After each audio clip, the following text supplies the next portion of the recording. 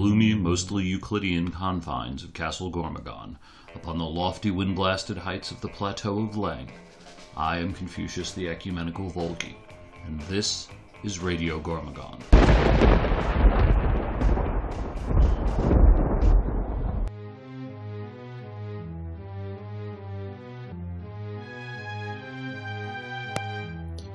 Welcome to the lovely grounds of Castle Gormagon, where Pewter, the Mandarin, and I, Gor T, have gathered to watch Pewter do some grenade fishing, while we discuss recent events, critical thinking, and other topics if we have time between explosions. I wrote that piece today on the site. I don't know if anybody saw it. I saw it. Yeah, it's kind of slapdash and spur of the moment, but it was okay. I can't wrap my head around why everybody's set off about this whole thing. I understand the generic, a woman died, there are hateful people with a hateful ideology. Yep.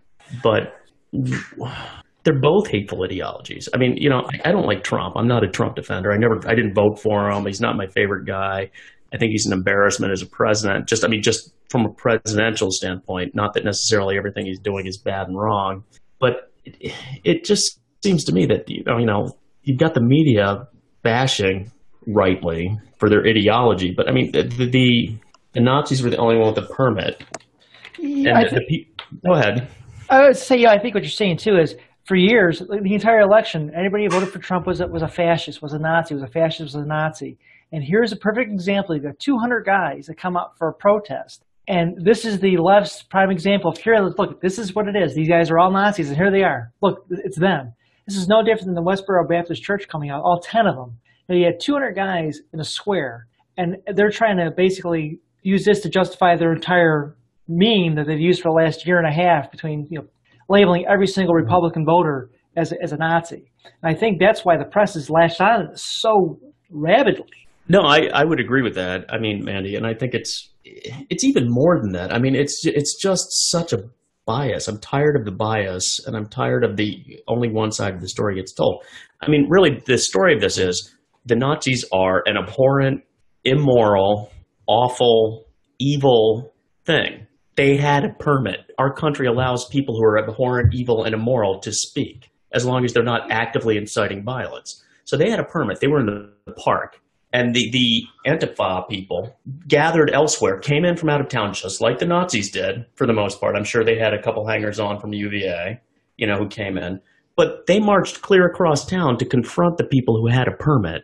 And whoever threw the first punch, we won't know. We'll never know. But the people that actively went and sought the confrontation were not the Nazis, as much as we would like to blame them. And I would like to see the Nazis, be outlawed as much as anybody else. But we're not doing that because I don't want people to be outlawed for what they think. I want them to go to jail for what they do. Like the godforsaken guy who murdered that woman with the car. But nobody gets anymore. It's just my side versus your side. It's just because you agree with me means you're right. It doesn't matter what you did or how you did it or why you did it. It just means I agree with you and your general background. So you're correct. And the media is latching onto this for all it's worth because it's a fun and ratings driving story for them. I think I retweeted something today about from CNN, and somebody else had retweeted it into our timeline, and it was an interesting thing because CNN had basically said, here's a list of the 1,500 Confederate monuments in the South. And I'm going, oh, really?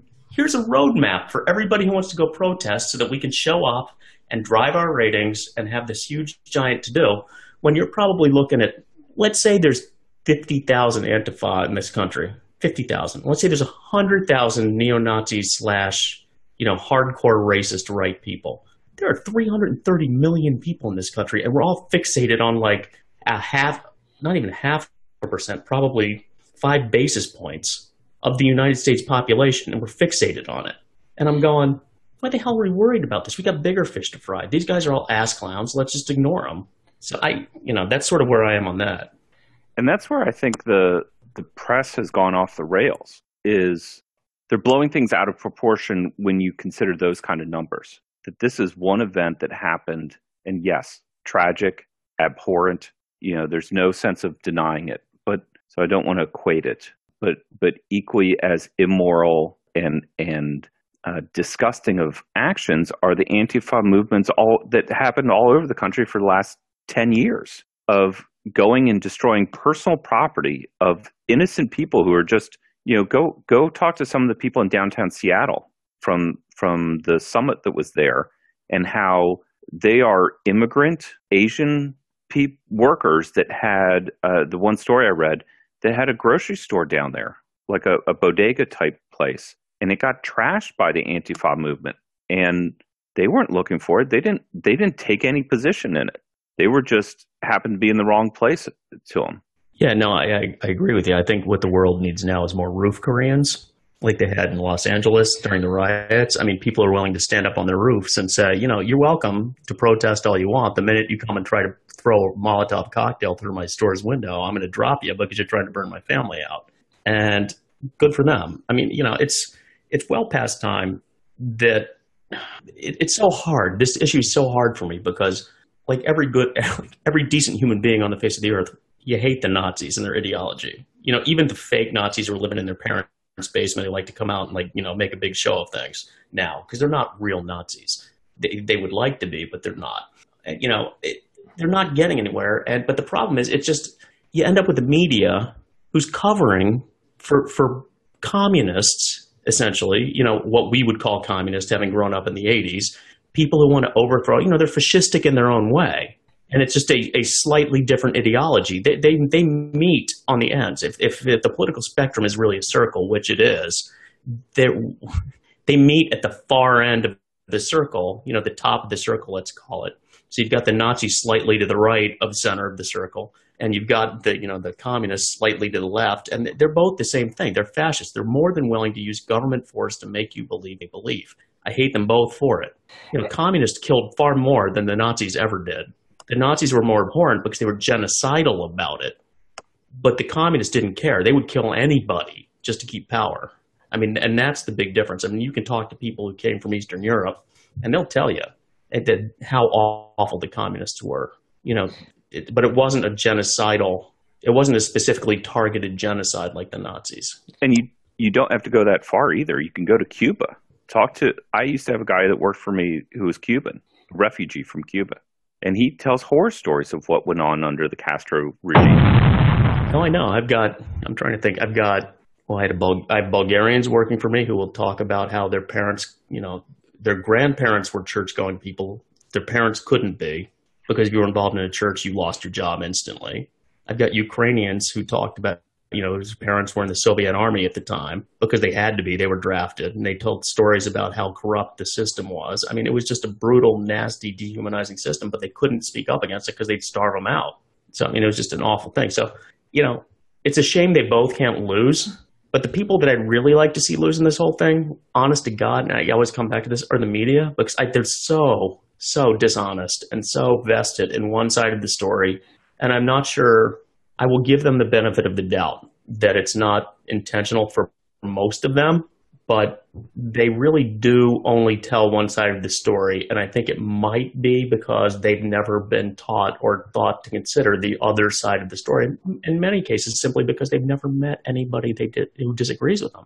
To your previous point, though, they're using the force of government to get their point across and to get their beliefs across. Because I think, one, failure of education, they teach these kids critical thinking and how they actually form an argument and actually debate on the merits of their argument and the issues. To them, again, it's all feeling. It's all what makes them feel good. What they think in their mind is social justice. So you get that. I think the press covers for it because, one, it's a stick in the spokes of the conservative movement because they'll lump them in with us. It doesn't matter how much we disavow them, they're going to lump them in anyway. Two, you said you hope that it's not an intentional, slight on the part of the press. But I think in some respects, they like Antifa because Antifa is getting their point across. They've tried for years, and the ratings, suck. MSNBC was in a shitter. CNN was in a crapper. Fox News was with a conservative viewpoint was, dominating the ratings. Now you've got this Antifa group. The ratings are still kind of lousy on these other networks. They couldn't get their message across by, manipulating the press. Now they've got their almost street army. They're, I don't want to say brown shirts because, again, anytime you bring up the Nazis as an argument, you've lost the argument. Isn't that the old saying? In this case, using the Nazis against us is almost, again, losing that argument. Yet you can't, no conservative, and I think that's the difference too, is the conservative movement is really one based on belief in the Constitution, belief in limited government, belief in, a sound economic system, free trade, whatever, what have you. And the Nazis believe in none of that. They are national socialists. It's in the name. They can't advertise it any more explicitly. It's right there. And I think that's what people really don't want to understand politics to begin with, don't understand how the Constitution of this country works or what it's about. Again, they're able to go through, run through, and act like children. Unfortunately, people are dying. And I said, the guy drove his car through the crowd. The Nazis, he killed that woman. Now, can you go back and say, well, maybe that never would have happened had the police actually enforced the permits? Obviously, Antifa didn't have a permit. They let them, into that area to confront the Nazis. Again, you got two asshat organizations butting heads with each other. It'd be nice if they, put them in a cage and nobody came out of the cage. I mean, let's call it for what it is.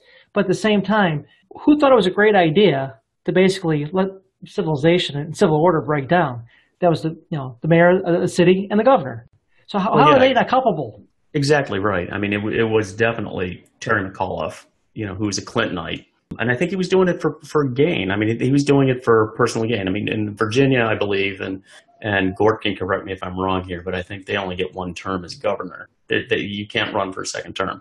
So McAuliffe's up, and he's trying to pave the way for a Democrat governor in a purple state, which is only purple because Northern Virginia sucks. I'm not going to say it out loud, but they're not very nice, and they live off the government like most of Maryland, honestly. But it's very frustrating to watch government at that level become politicized. I mean, yes, they're politicized. Yes, they're political creatures, but they're supposed to be doing the right thing. And I had a discussion is a polite word, with tablet and laptop tonight, and it was sort of a good back and forth with sort of a heavy leavening of social justice worship from my Jesuit educated son. And we're back and forth about rule of law, and he said, well, you just worship law. He said, your law is higher than your God. And I said, no, my God is God and God is truth. I said, and the law should reflect the truth. But in order to have a functioning society, you need to have law, and you need to have everybody agree that this is the set of rules we're going to fight by. Because if we don't have a set of rules, nobody's going to like the end result of that. And that's what both of these ass clown organizations, I think, as Mandy said rightly, are fighting for, is they're fighting to destabilize our society and hoping to pick up the pieces out of the rubble. And again, you're looking at a tiny fraction of America, and everybody's focused on it because what is the media doing? They're focusing on it. And the rest of America is functioning perfectly fine for the most part. I mean, Washington sucks, and Illinois is going to hell, and New York's a festering crap hole. But we all get along pretty well together. For the most part, it's just they need to focus on these outliers and portray it like it's America writ large, and it's just not.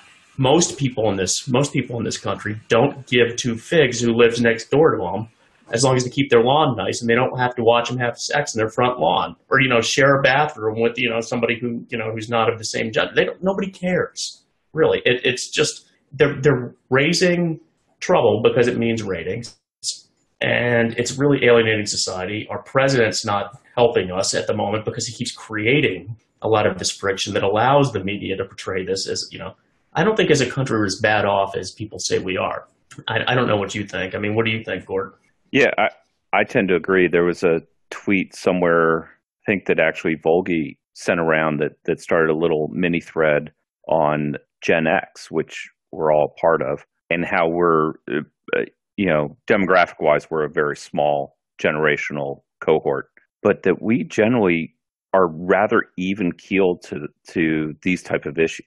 And there's not a lot of conflict within us. We can have rational discussions around these type of topics without blowing our lids. I have liberal cousins who are losing their minds over this. They're roughly 10 years younger than I am, and they're losing their minds over this. And one of them, the spouse of one of them, who I get into frequent debates with, has sent me messages going, "I can't believe that you still participate in this debate." And I'm like, it's a rational debate that I'm having. Like, I ignore, he'll just go off the rails, and the language almost becomes incoherent, that he tries to blend all this stuff from, a mix of philosophy and, historical documents and stuff. And he blends it all together, I think, to try to sound intelligent on the matter when he hasn't pieced it together well to make it coherent. But I ignore that part and try to get to the root part of the issue. And maybe that's the engineer in me, or having some level of Jesuit education and critical thinking skills. I was going to interrupt earlier when Pewter was talking, and I said, God is truth, and the law is law. And I'm like, that's what happens when you have a philosophy major with a law degree. No, that's true, and I think you're right about the Jesuit education. I think you're right about critical thinking. I mean, critical thinking is lost, and I think there is something to be said for generational integrity. It's completely self-serving for me to say this and for us to say this, but we're the same generation between two batshit crazy generations. I mean, you've got the boomers who were, I always look at it this way. So you had the greatest generation. So they grew up in the Depression, right? Through no fault of their own. They were born into the Depression. They fought the Second World War, which was they thought World War I was the war to end all wars. No, World War II arguably was, hopefully, God willing. They fought and died on the beaches, storming islands in the middle of the South Pacific that none of these guys had ever been outside Chicago or New York City, never met anybody. They waded through and across coral reefs through, 10 feet of water, and these horrible withering gunfire, and they did it. And they came home and they said, the guys that made it, they came home and they said, fuck this. I never want to see this again. I just want to go live out the rest of my life in a suburb. And, you couldn't have PTSD back then. So you drank yourself into a stupor if you had it, and you continued to get on with your life. But they said, I don't want my kids to ever have to deal with this. So as a result of them having lived through some of the shittiest conditions in the world, through mechanized war and just abject slaughter, nuclear war, they lived through that. They created a generation of people who were so spoiled and coddled that they thought they deserved it. I mean, the baby boom generation is an outlier in our country specifically because the rest of the world's industrial capacity had been destroyed. So, even the guys who didn't know a whole lot and had barely graduated, high school maybe, and were not the brightest guys, you're talking like 80, 90 IQs, could get a great job on the line because they could put a rivet in a car. And they'd be making mad money because they were producing products that no one else in the world could produce at the time. The rest of the world had to be takers. And it was one of those things where without it, they got used to the idea that there would always be a higher standard of living for people who weren't necessarily pushing their skills and their minds farther. So it's just one of those tough things.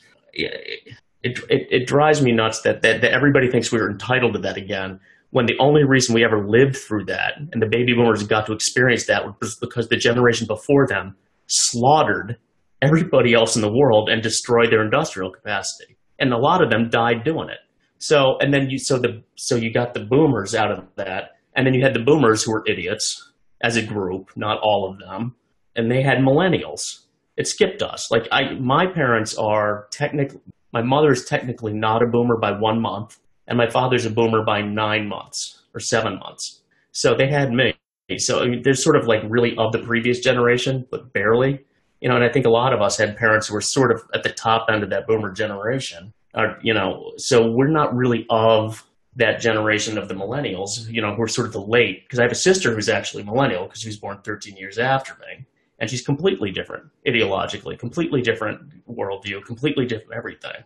Whereas my brother, who I disagree with on nearly everything, who's 13 months younger than I, we're much more similar overall than my sister. And it's a generational difference. I mean, the late boomers, and I think Czar does a good job of this. And, if you go back to our website and you look at it and you search for Czar's description of the generations, he does a really nice job of breaking out the two halves of the boomer generation. The late boomers are all the friggin' hippies and the people in the 70s. Who were god awful and ruined our culture, and those are the people that had the millennials, those who decided to have kids. And now the millennials are the biggest cohort in our country. And, our generation is going to get sandwiched and never never get a chance to run the country. But no, I'm sure it'll all work out for the best when we let the emotional people run the country. In general, I agree with a lot of the, I'll say, broad characterizations of the millennials, but I do reserve a little bit of hope. And, I work and supervise a large amount of, I have 50 or 60 people that work for me, and there's a fair number of, 20-somethings that are in that group of high-tech software developer types that are in that. And I see it, when it turns to politics in the office, it's hard to stomach. And the issue is that it's generally so poorly informed. And it's sad to see that. And I think that we've done a disservice in this country on, back to the critical thinking part. We've done a bad job of teaching that and enforcing that as something. And if you apply some of that, I'll wrap it back to our broader topic. You put some critical thinking to it, which is how we started this podcast of, Pewter running through.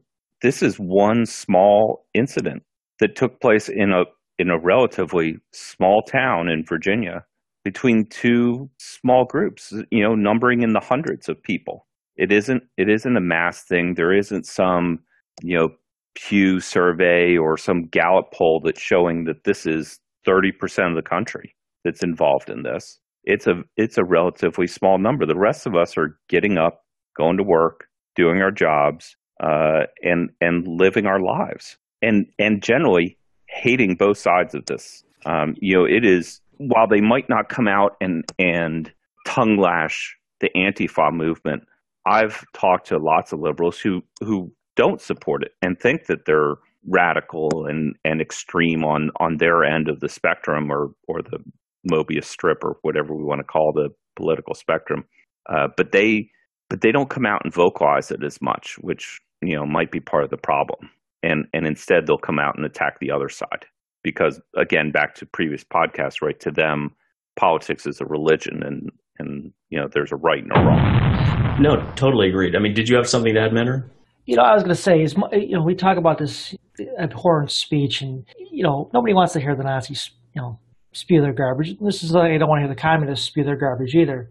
But there's that saying that sometimes, when you bring these things into the light, that light has a sanitizing antiseptic effect. The more it's exposed, the more the argument, that you see how vile it is, and you see how it has no merit. And I think in some ways, the Antifa movement, again, they're no saints, but sometimes I think if they just got out of the way, these other groups would destroy themselves. But like we had talked about before, even a little bit before we, got on the podcast, is, it's almost like they're too stupid to know when to stop punching, and just to walk away and let the guy punch himself in the face.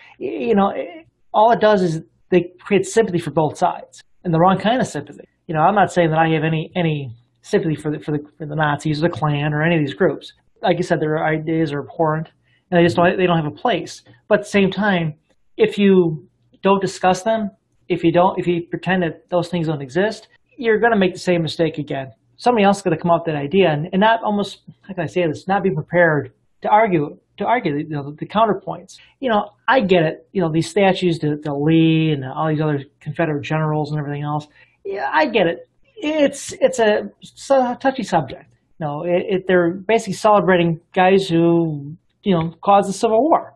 But at the same time, even at the end of the war, Lincoln was very adamant that we buried the hatchet.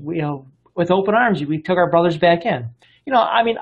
Everybody talks about a slippery slope, and I hate that term because you can make any absurd argument over it. But we were at Gettysburg last year, and I'm wondering at what point do we take all the Confederate monuments down to Gettysburg? I think Gettysburg is a very moving and important symbol of this country because you can go there and you can see that these guys fought for the beliefs. They weren't probably the right beliefs, as far as we're concerned today, or even then they weren't the right beliefs. But it's important to see that, okay, this is what happened. We can't whitewash it. We can't eliminate it, because the minute you do, I think it actually takes away then from the guys who did go out on the Union side that went out and gave up their lives, because at some point when you take it away, it just becomes a meaningless event. No, I completely agree with that. And going back to Gettysburg, I think it's a good metaphor for where we are right now, because basically it was two big dumb armies that stumbled into each other by accident on one of the hottest days of the year. on a national holiday. It just happened to be a big dumb coincidence, and they ended up slaughtering each other over the course of 3 days, I think it was, right? And it was just a brutal brother against brother thing. And most of the people who were fighting in that war had no desire to be there in the first instance, and it's sort of the same thing here. It's like you get a fringe of people, usually high-end people, who don't realize they have a lot to lose, or you get low-end rabble-rousers, but it's usually not the merchant class. It's usually not the people in the middle who are stirring it up. They just want to be left alone, and yet they end up getting sucked into these wars, and we don't want any parts of it. And people will blame us. I've heard it from my son. It's like, you're middle-aged, you don't want to get in the middle of anything. And I said, you're damn right. I said, I'm middle-aged. I've got a lot to lose. I said, but I said, there are certain points for me, because he accused me, as I said earlier, about the law is my God. And I said, oh no, we had that discussion. God is my God. And he said, well, what about, when they're doing moral wrongs? I said, well, what moral wrong? I said, I consider a lot of things moral wrongs that I'm not going to hassle my neighbor about. I said, but if they start packing up people and shipping them off because of the color of their skin or what they believe, then yeah, I might be willing to sacrifice and grab some of my many guns and take up arms against it if I had to, and I'd instantly get shot and killed. But it's one of those things where what's your level? What do you have to lose and what's your level? And at a certain point, it's the human aspect of it. What rights are you being denied? Everybody thinks they have these rights. And I'm going, well, yeah, sure, but pay for it yourself. Oh no, we can't do that.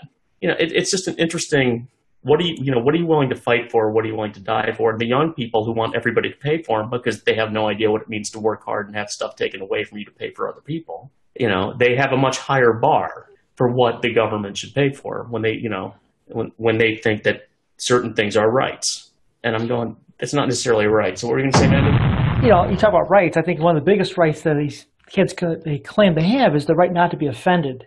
And I think you have a right to be, I don't want to say to be offensive, but again, you can't live in a bubble.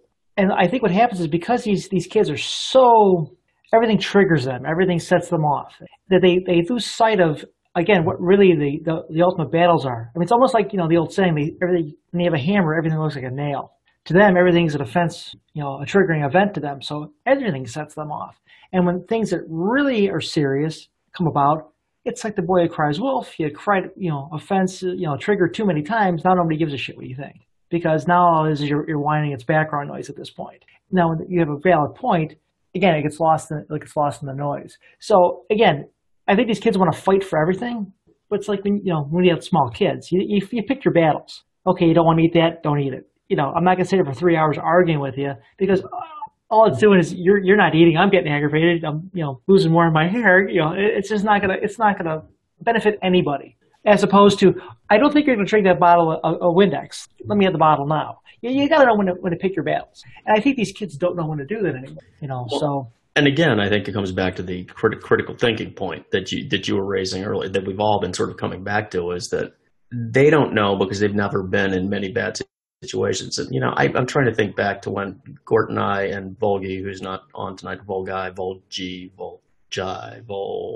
whoever he is, I don't even know what to call him. We were all in unnamed Jesuit school together. I mean, there was a lot of offensive stuff that was said every day to everybody. It was brutal, but that was part of being at that school, and you had to pick your fights, like Mandy said. You had to know when somebody was purposely trying to hurt you with the words, as opposed to when somebody was just kidding around with you and being a jerk. I kid around a lot about New York City. I'm a New Yorker, upstate, not by birth, but by choice, God forbid. But it's one of those things where I do respect New York City because traditionally, if not now, they have the ability to make fun of each other with sharp elbows. They'll make fun of you for being Italian. They'll make fun of you for being Puerto Rican or Jewish or Catholic or, white or black. You pick it and they'll make fun of you for it. But if it's good-natured, they generally roll with it because they've had to, because there's like 8 million people crammed onto an island and a half, basically. And it's just one of those things. And Chicago, I think, is similar, although I'm not as familiar with Chicago because there's so many different ethnic people crammed into a very small area where they've all sort of had to have that, okay, what am I going to fight about? Is this important enough to fight about? But we've lost that. We've lost that ability to sort of go, okay, this guy's a jerk, I'm moving on, or this guy's, what do you need to fight about? And nobody gets that anymore. Do we need to fight about statues of Robert E. Lee? No, not necessarily, but I just want to make sure, I have questions. Why? Why do you want to get rid of all these statues? What's your end goal here? I mean, I don't mind removing them. I sort of get that they're offensive. I'm not a black person. My family was Confederates. They've been here since the 1600s. It's just one of those things. And I'm going, I don't feel any need to fly a Confederate flag over my house. I don't feel any, where's an appropriate place for it? In a museum, on Confederate headstones, maybe below the United States flag in a graveyard that's Confederate war dead, maybe. But other than that, there's no need for that. And it's like, but Robert E. Lee, I'm going, yes, he was a secessionist. He wasn't really a secessionist. He was a West Point guy. He was a very complicated figure. He really didn't want to fight for the Confederacy, but he felt the need to go back and fight for his home state, his Commonwealth, I guess, because, Virginia's a Commonwealth because they're special. But it's a very complicated historical relationship, and everybody reduces it to like a black and white issue. And I'm going, Robert E. Lee was good and bad. FDR friggin' put the Japanese, who were Americans for 4 generations, into gosh darn not concentration camps, that overstates it. But internment camps. Internment camps. He wasn't trying to kill them all, but he certainly removed them from their houses and had their property taken away from them with no compensation. And it was with writ of law. I mean, the Democrats have done horrible things too, but nobody likes to talk about that.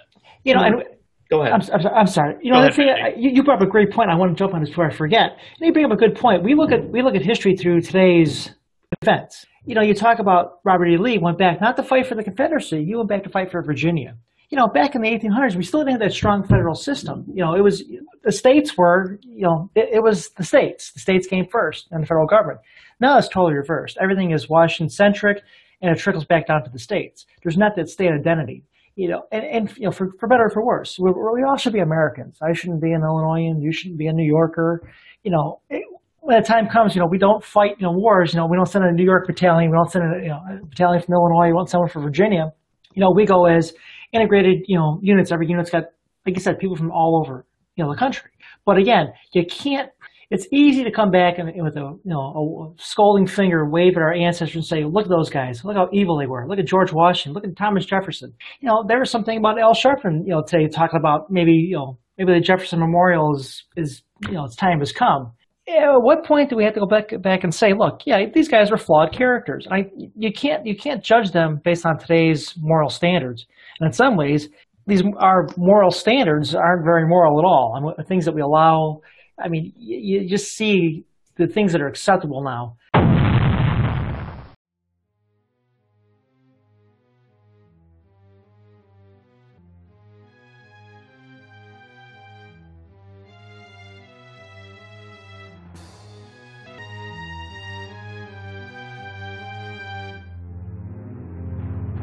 Friggin' hippies.